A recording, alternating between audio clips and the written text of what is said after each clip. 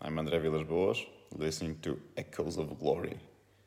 And don't forget, whatever happens, the future is bright, future is lily white. Come on, you Spurs. Hello and welcome to Echoes of Glory, Season 11, Episode 27. I'm Jack. I'm AST. And it's happened again. It has happened again. What a brilliant result yesterday. God, did we need that. Spurs 3, West Ham 1.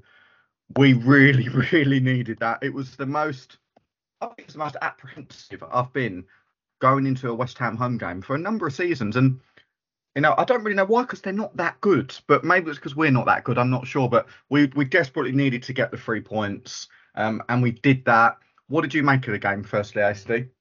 Exactly. We can't leave out the Brighton game, right? Because we always talked about is win, loss, win, loss, win, loss. And so winning at Brighton was the worst thing that could have happened to us, because it was like we'd all have taken the West Ham win. But it wasn't comfortable. And it was like that and the Chelsea games are the worst games to feel apprehensive about. At least with Chelsea, sort of expect to lose, really.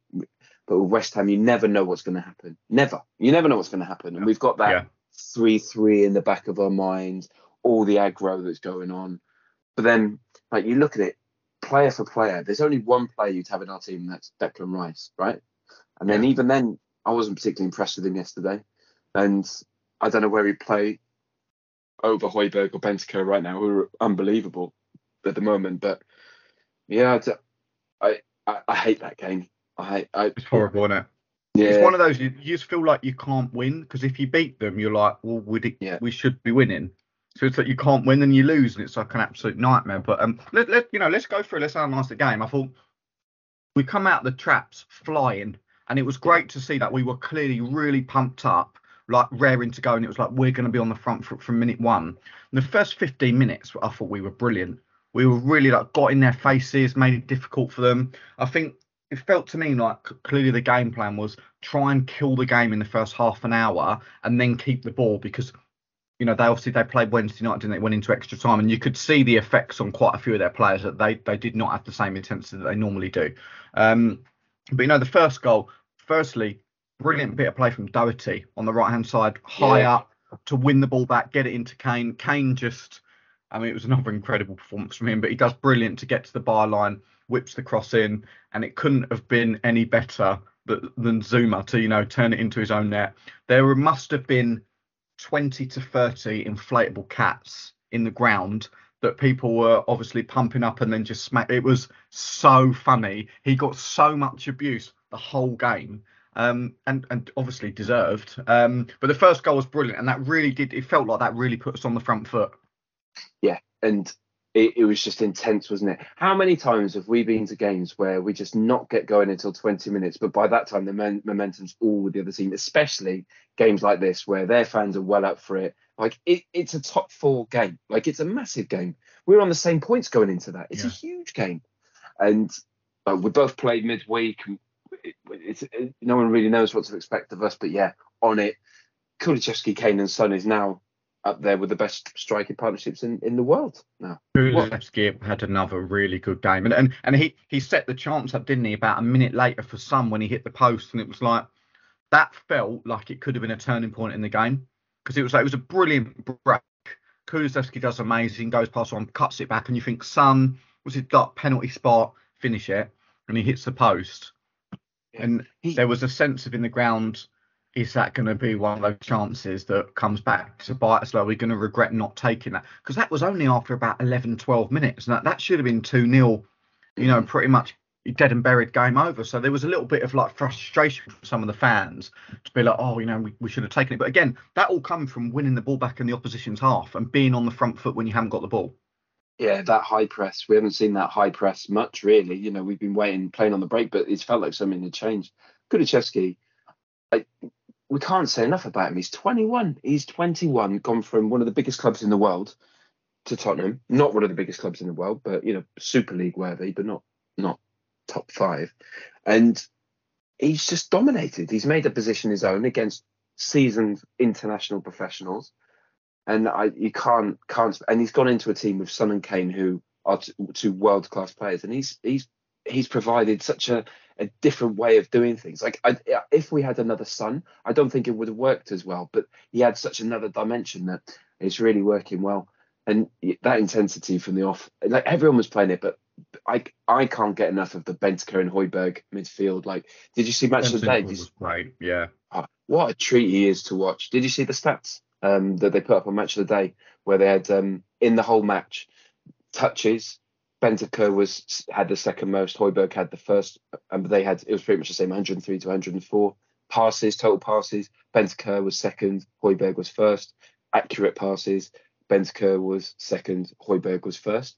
But the best thing for me is you have a look at touches versus passes. So Bentancur touches 103 versus 94 passes, Højbjerg 104 versus 98 passes. So they're taking very few touches. They're just moving it on, and they're always forward.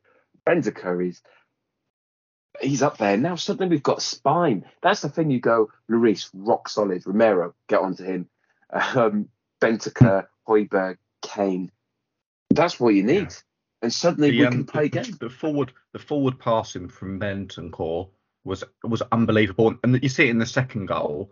That ball that he punches it into Kane, and it's like there's a lot of time where he'll get the ball and he fizzes it in, and the front three lose it, and the ball comes straight back. But like he never underhits the pass. He punches it into them, and it's like, there you go, deal with it. Like, let's play. And that ball into Kane completely took Declan Rice out of the game. Like, and we're talking about Declan Rice, one of the best midfielders in the league, right? He's a brilliant player, and that pass just killed him. Kane does what Kane does. A couple of touches, Son, you're in. Little step over onto your left, bang, and you're thinking, oh, here we go. That's the best goal I think we've scored this season, because that was a footballing goal. Do you know what I mean? That was clearly like something they've worked on with patterns of play and players dropping in and triggers. But Bentancur was just so silky he has been from his debut onwards, to be honest. He's just a player. Him and Kulusevski have just come straight into the team. They look like they've been playing in the Premier League for years. And Bentancur's pretty young as well. What is he, 24, 25? Like, it's a real good buy for around about 20 million. Like, we've done well to get him.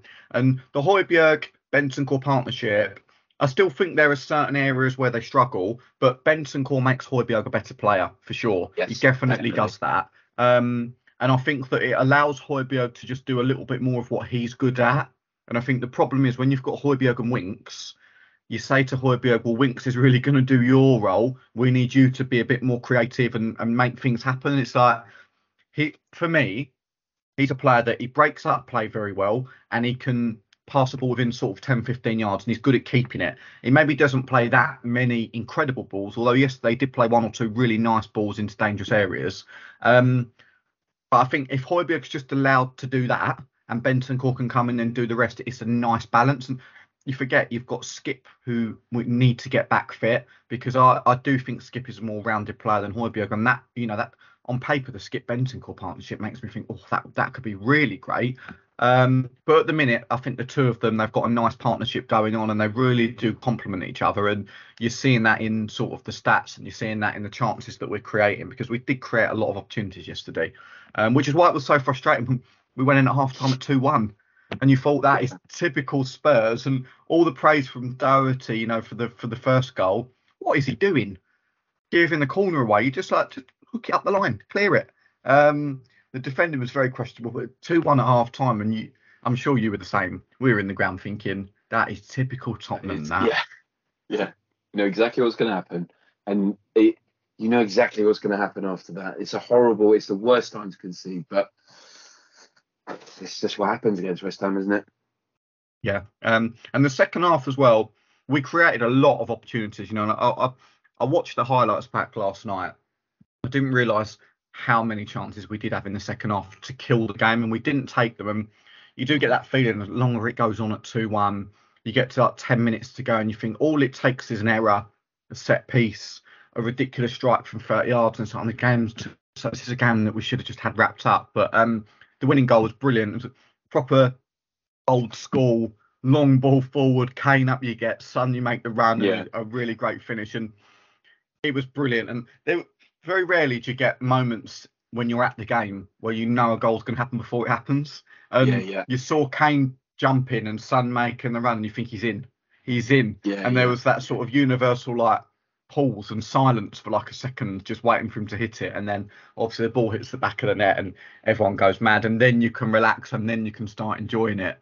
It reminded me of 2 goals. There was one goal.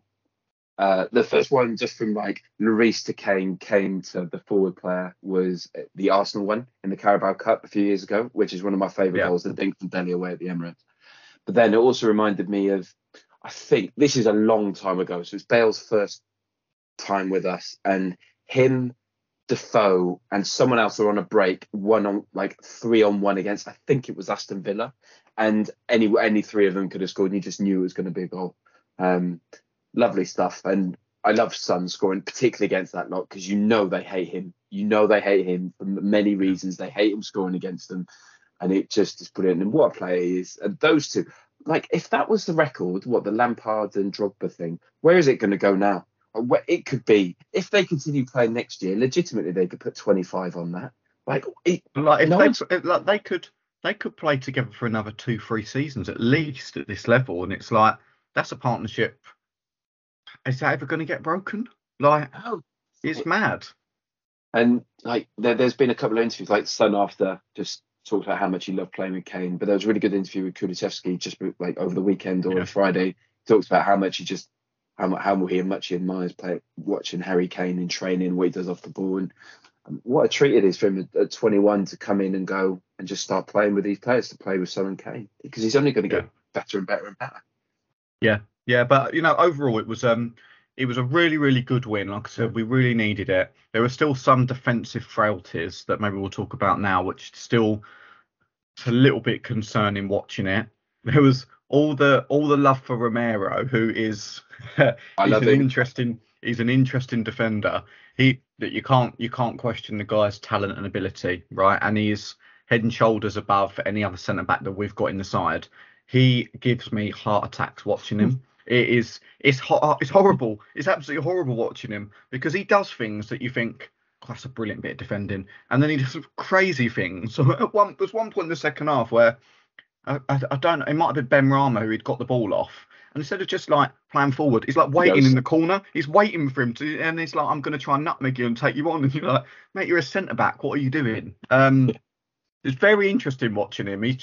He's a very front foot, high risk defender, risk and reward, isn't it? And it all comes down to, how do you want to play, and do you want to be a team that is aggressive and on the front foot? If you do, he's a brilliant defender to have in your side. But I watch him and I just think he has got a 2 minutes into the game, in a massive game, red card in him. Like he's got the North London derby, taking Lacazette out after 90 seconds off. Like, he's got that in his locker. It's very nervy watching him, and it's like, whenever I watch my defenders, I just want stability. I don't want to have a defender being like, what are you going to do here? You could set a goal up from here, or you could cost us one. But he's the modern day centre back, isn't he? That's what he is.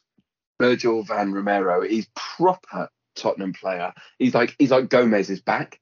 He's like a Waitrose Kirikes is what it reminds me of. I think he's absolutely brilliant. There are times where I'm thinking, just what are you doing there? Like, there's a glitch in the FIFA algorithm, and why? There's times when he goes for the player attacking down the wing and he's doubling up with Doherty, and you're like, you don't need to be there. You really don't need to be there. And what I really love is how he steps out of defence to, like, if a striker comes deep, he will go, and he knows he's allowed to take him out there. That's the brilliant part of him. He will kick you like hard, because he knows he can get away with it. If it's in the box, he'll stay on his feet. But I think in there, like, that's just a young South American aggressive front foot defender. When he hits 25, 26, 27, suddenly he'll be the best defender in the Premier League. Like, I'm sure of it. And I do think you need a bit of that. You say there about, when a forward drops deep. When you're playing a back three, your wide centre backs have to do that. They have to go with them, and he's really not afraid to step into midfield. And the guy can play. The thing that I like the most about him is he is so comfortable getting the ball and actually driving forward with it. And he'll play the ball wide and he'll go and get in the box. And it's like, when you're playing a back three, you do need your defenders on the ball to be positive and not just keep it safe. And I think the problem when he's not there, you end up with a back three of Davis, Dyer and Sanchez, and all three of them are very safe on the ball, which is like, you've then got a little bit of a problem if a team's sitting in against you. But Romero is really not afraid to just pop it wide. I'm going in the box, get it in there for me. But all in all, a cracking win. Like, we really needs it. It's always great to beat West Ham. In terms of the league positioning as well, like we've been saying for weeks, we're not consistent enough to finish fourth, but it keeps you well and truly in the mix now. What, we're 3 points behind Arsenal. They obviously have a game in hand, but we have to play them, and we will have to beat them at home. But there's no reason why we can't do that. It just makes it very, very tight, really, between us, United, Arsenal. West Ham are hanging on in the mix as well. You'd probably say it's going to be a little bit beyond them to go and get fourth, but it's difficult to call between now and the end of the season, because you look at the fixtures that Arsenal have got. They do have some tricky games in there. They've got to play us. They've got to play West Ham. I think they have to play Chelsea as well still. So there are some tougher games that they've got.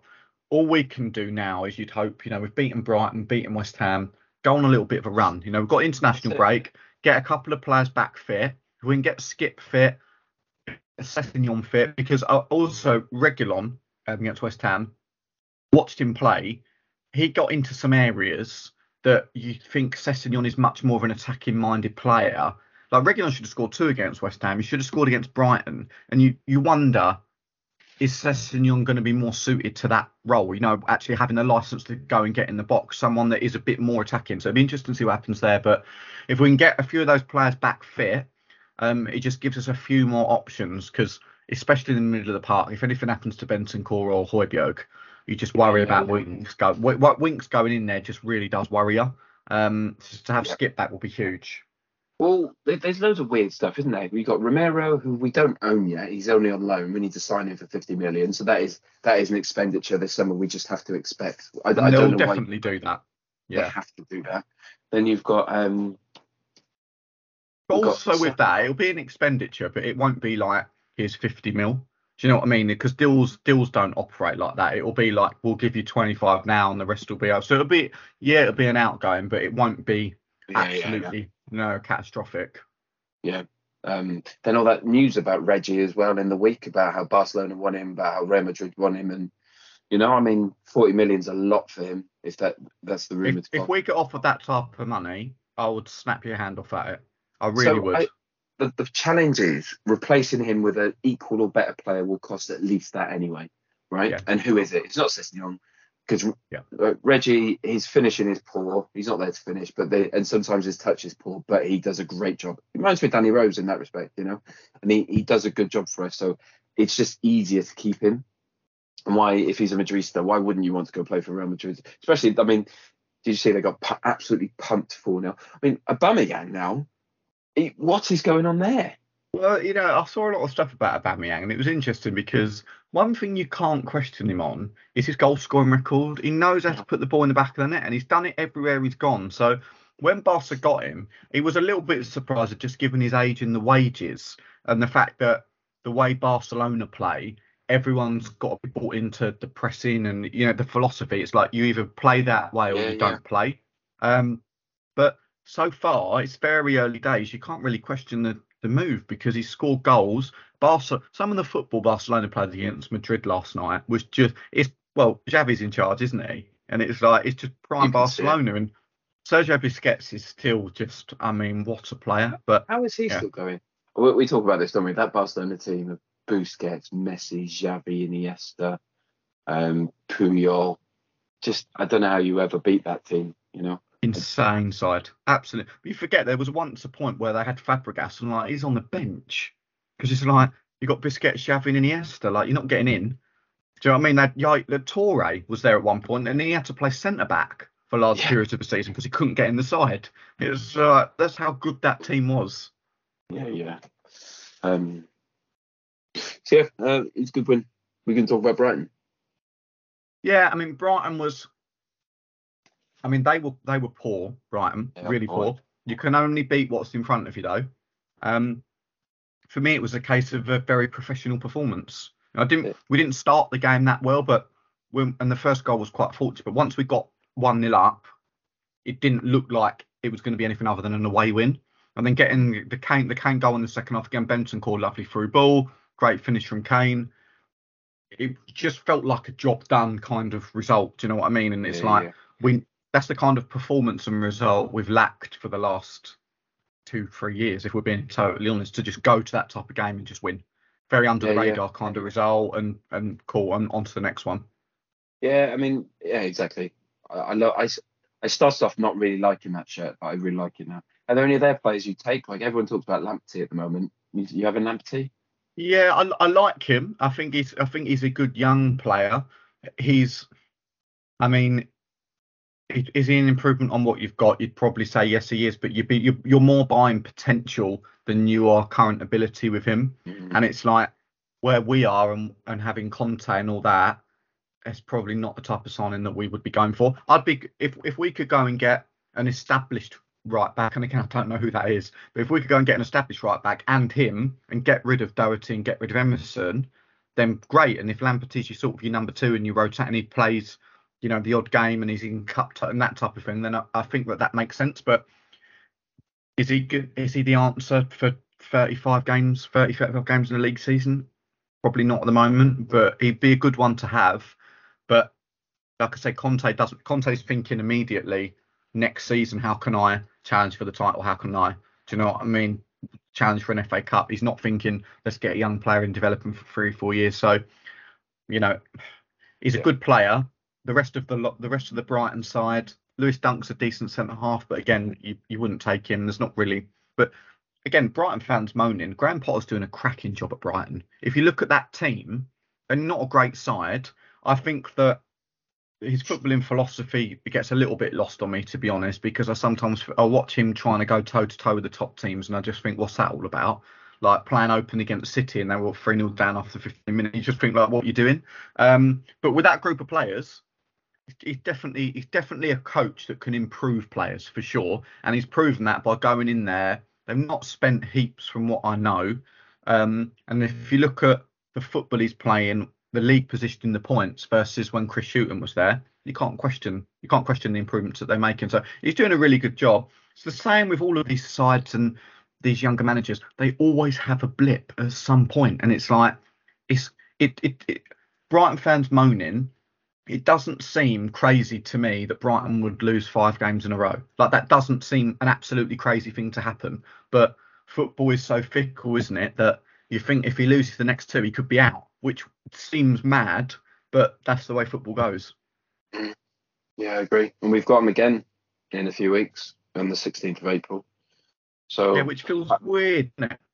I know it was obviously a cancellation and postponement and all that, but weird that.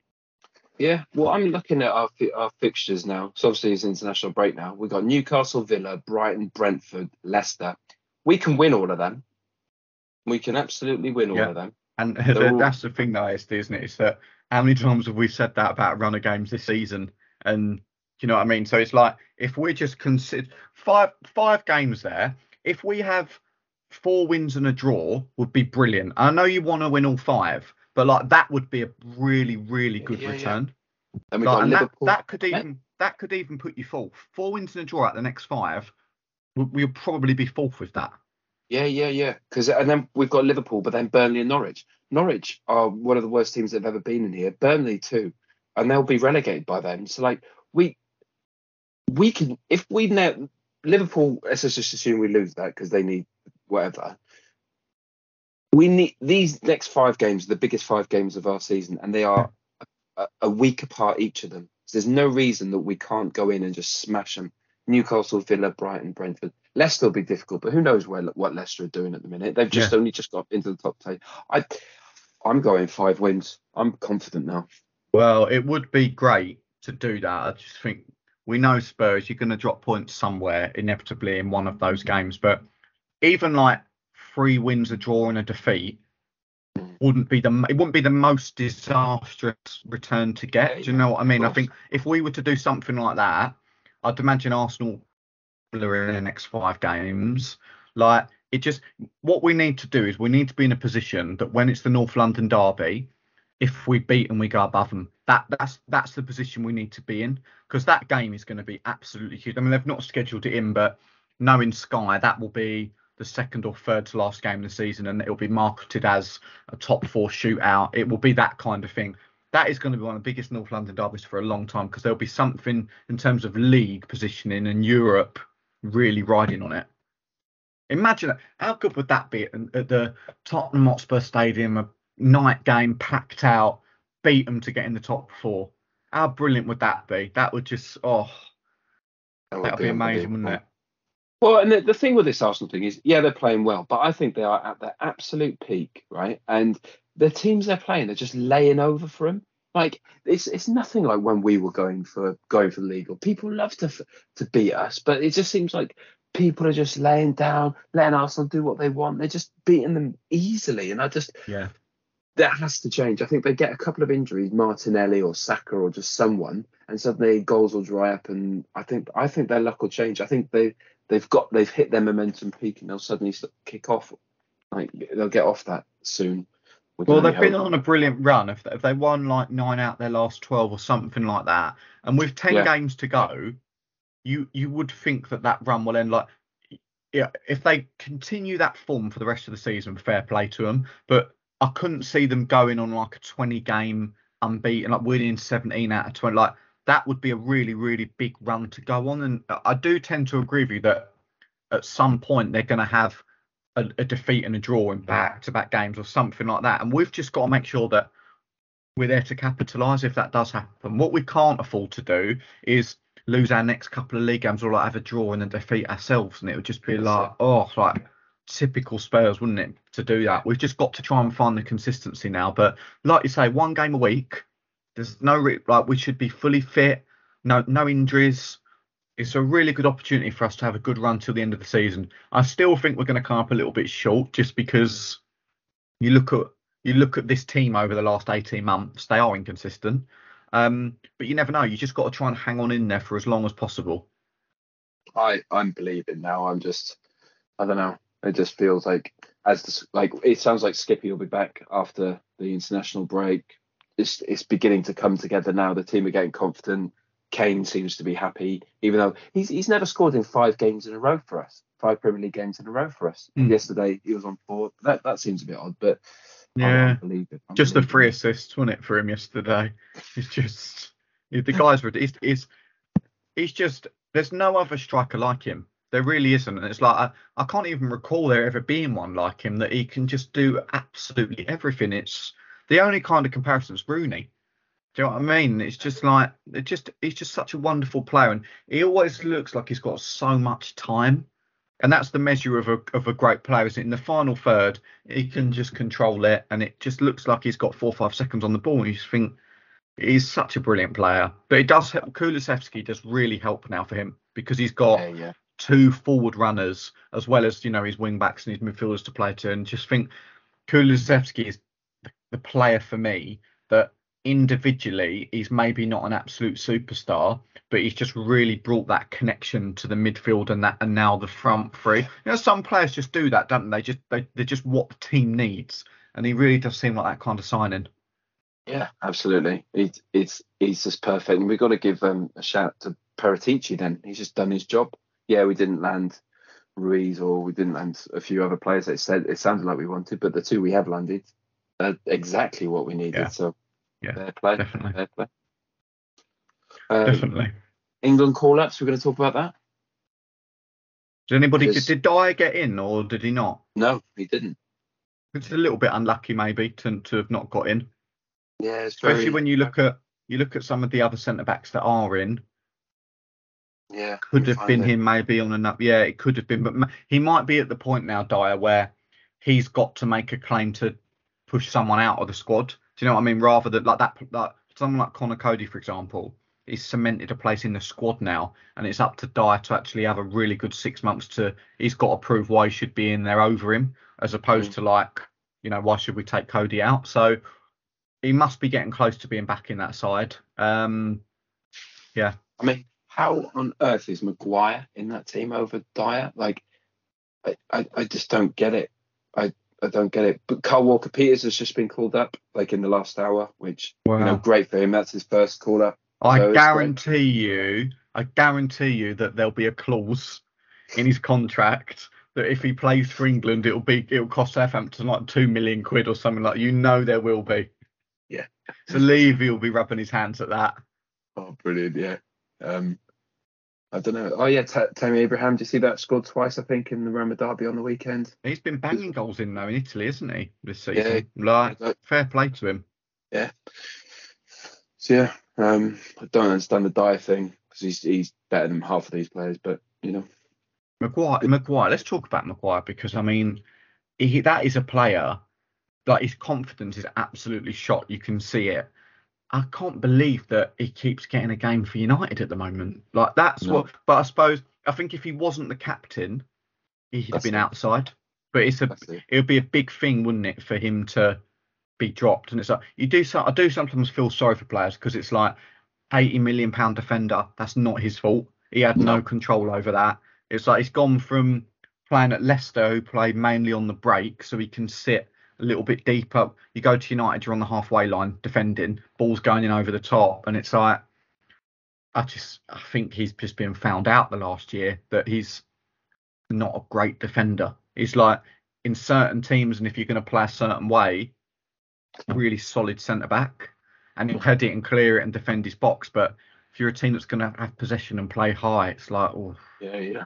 It makes Romero look like a bargain at 45 million. Like, yeah, I do feel sorry for the lad because, like you say, it's not his fault, and we would all take that opportunity if we were all going to be given 8 million to go play for Man United or whatever it is. But it's bad, and it sounds like it's putting the dressing room apart as well, which it's all sort of stuck in the mind. But you know, it's Man United.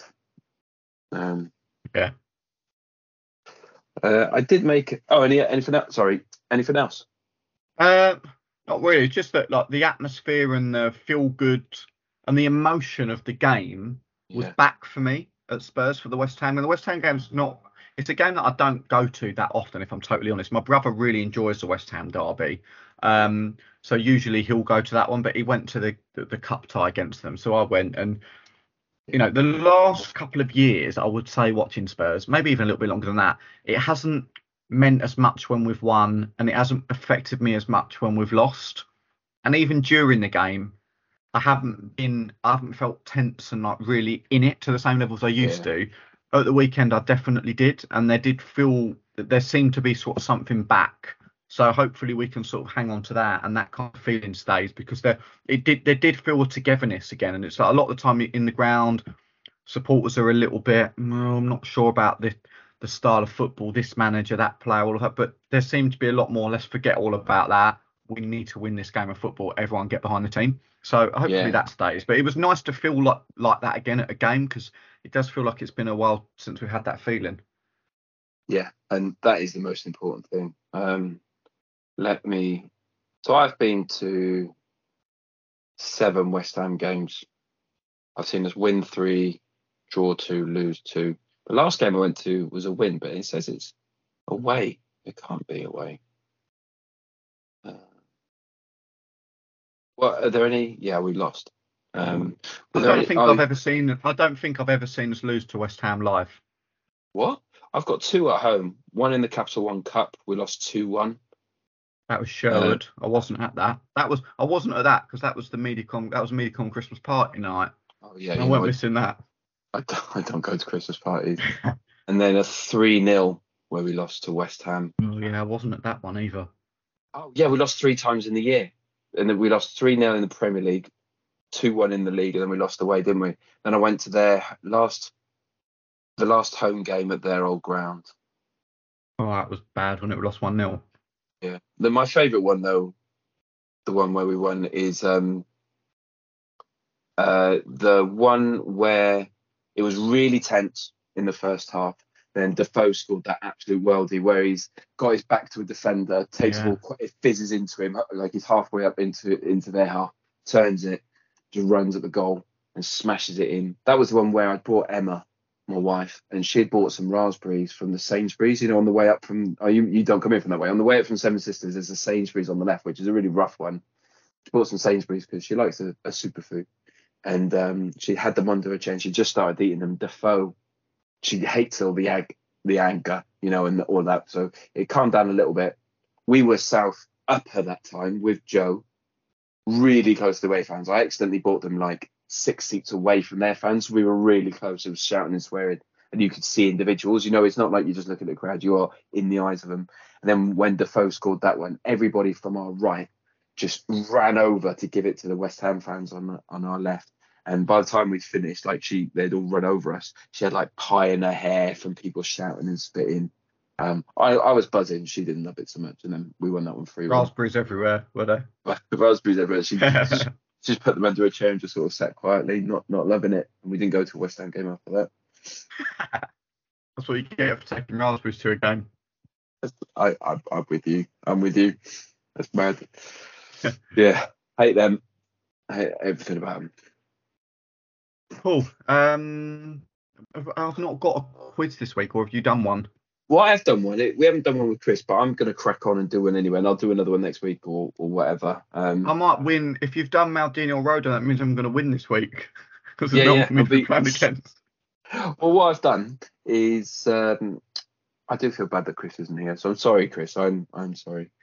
She's not going to listen. She's too smart for that. She's not going to listen. She might not be back. I have looked at our players by nationality and just grouped them together. So the first one, for example, is Algeria. So you've got Moussa Saïd versus Nabil Bentaleb. I'm going to go for Bentaleb, just for the, as you said, the keys to North London for the cross, for Harry Kane's header, against Arsenal. What a game, what a goal. 45 appearances for us, which seems a lot in the Premier League as well, which seems a lot over 3 years. Argentina is difficult because there's some, what I tried to do was get players I thought were at least close to each other in what they mean to us, because you got Lo Celso, Romero, Lamela, Gazzaniga. It's quite hard to put any of them like unleveled, so I chose Juan Foyth and Federico Fazio. Oh my god! I mean, Foyth every single day of the week. Fazio, he is one of the weirdest defenders. He was, when we signed him and you saw him, you thought he's going to be unreal in the Premier League. He was massive, wasn't he? And he used to get bullied by like small strikers, and you just think, you're huge. Like, how is that happening? He was not good. Fazio, not good. 6'5", went to Sevilla, went to Roma. Then Roma bought him from us for some reason, and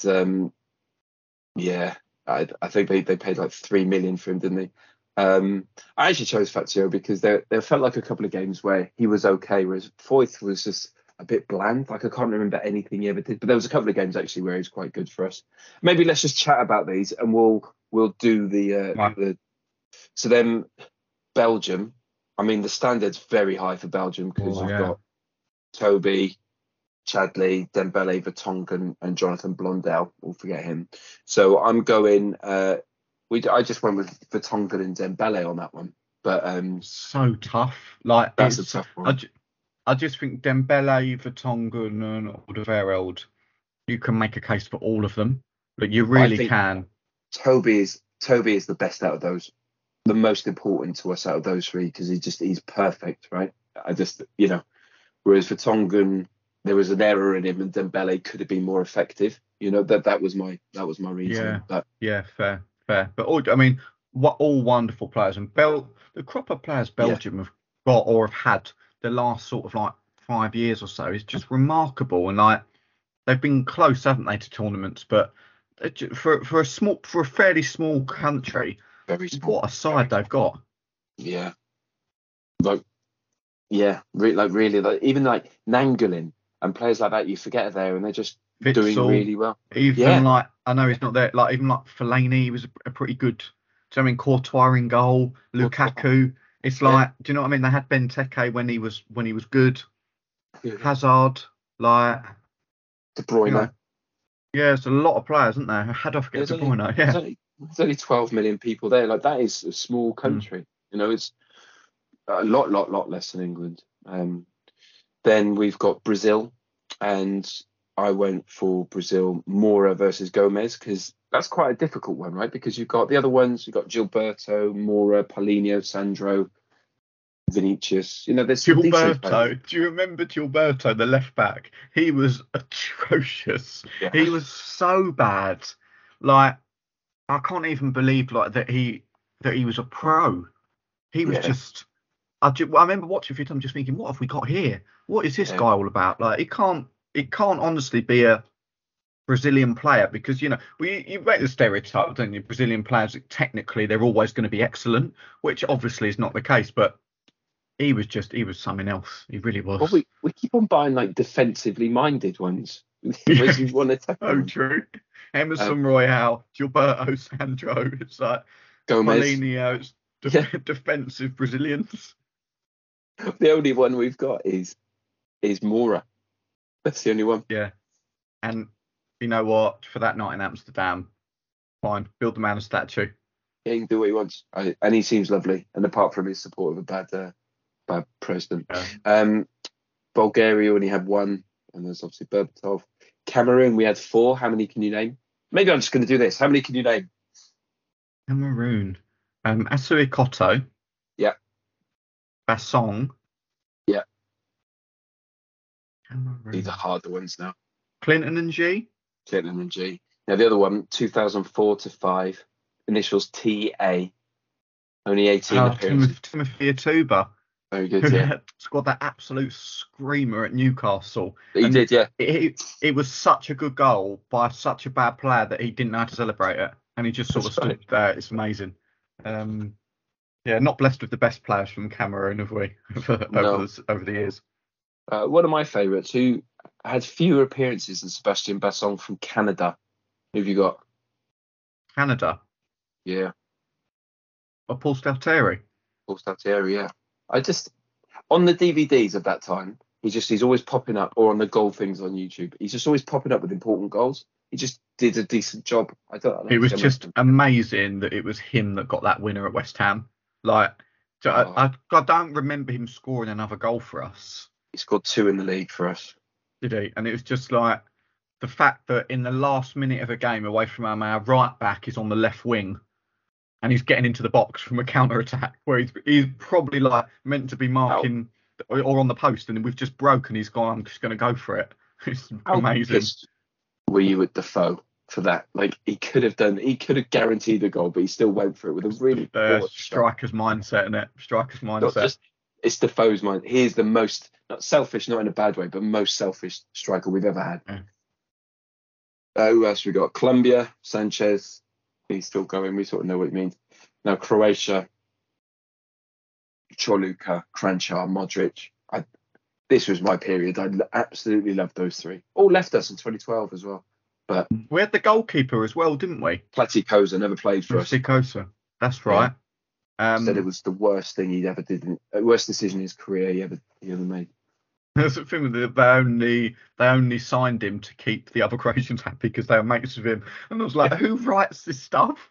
I was like, we've not bought a player because he's mates with Modric. Like, it doesn't work like that. And I found that strapline so funny that people believed it. That it's like, oh, Modric's unhappy, so we've signed his mate. It's like, no.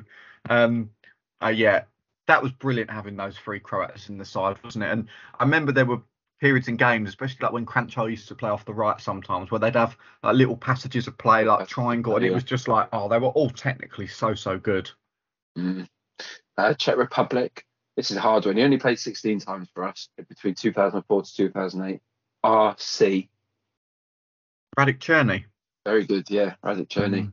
He was very, very important in the cup when we won it. Yeah. And he got dropped in the final for Robinson because Robinson had been really dodgy. So they took him out of the team, and Cherny come in and done well. We got to the cup final and he was like, nah, I'll go back to Robinson. Yeah. Right, we'll start. Denmark. We have 3. Can you name them? 3 from Denmark. One place obviously Eriksson, Højbjerg. 1996 to 2000. So that is your time. 96 appearances. Leonardson. No. A.N. And Alan Nilsson. Gosh, should know that. Got the winner in the cup final, didn't he? Diving header. Indeed. Yeah. Amazing. Yeah. Egypt. Mido, Close. Mido, Hossam Ghali. Hossam Ghali, yeah. Yeah. Do you remember? I think it was a bit before you started going, Esther, but Hossam Ghali once got subbed as a sub It's bad, that, by isn't it? Martin Jol, and he took his shirt off and threw it on the floor before he'd left the pitch. And all the Spurs fans said, "You're not fit to wear the shirt." I don't think he played again. It was amazing, but he come on and he had an absolute stinker, like up there with one of the worst cameos. And it's like, how bad have you got to be as a sub to get pulled 15 minutes later? It's like, it's horrendous, isn't it? Yeah. I'm not going to go through these. I'll finish on this one. So France, there's 1, 2, 3, 4, 5, 6, 7, 8, 9, 10, 11, 12, 13, 14. Wow. How many do you think you can get? Well, bloody hell. Mate, right, let's go for it. Obviously, we've got Hugo. Hugo. Sissoko. Yeah. Ndombele. Yeah. Steve Malbranque. We won't ever think as French. Wait, so let me just delete these. So Hugo, Malbranque, and Ndombele. You said Sissoko. Yep. Yeah. David Ginola. Yeah. Benjamin Stambouli. Yeah. Was Noureddin Naibet French? Oh, damn it. No. Where's he? He appears somewhere else. No, he's not. Stefan Dalmat, if you're including lone players. Yeah, very good. That is impressive. Yeah. It's a much easier William Gallas. Yeah. Another defender from about that time. Was that 7 or 8 so far? I'm sure there's some obvious ones that I'm missing. It's hard when you get put on the spot. Another defender from about that time. Played for us twice. That's an easy clue. Played for us twice. Yeah. Younes Kaboul. Yeah. Yeah. So much potential, Younes Kaboul. It always felt like an attitude problem somehow, didn't it? Just a shame, he used to make a lot of silly mistakes as well, didn't he? Yeah. All right. Striker, didn't score much for his team, came to us and scored like 2 in his first game and then sort of fizzled out a little bit. Louis Saha, of course.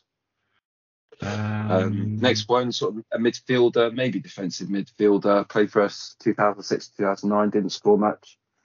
I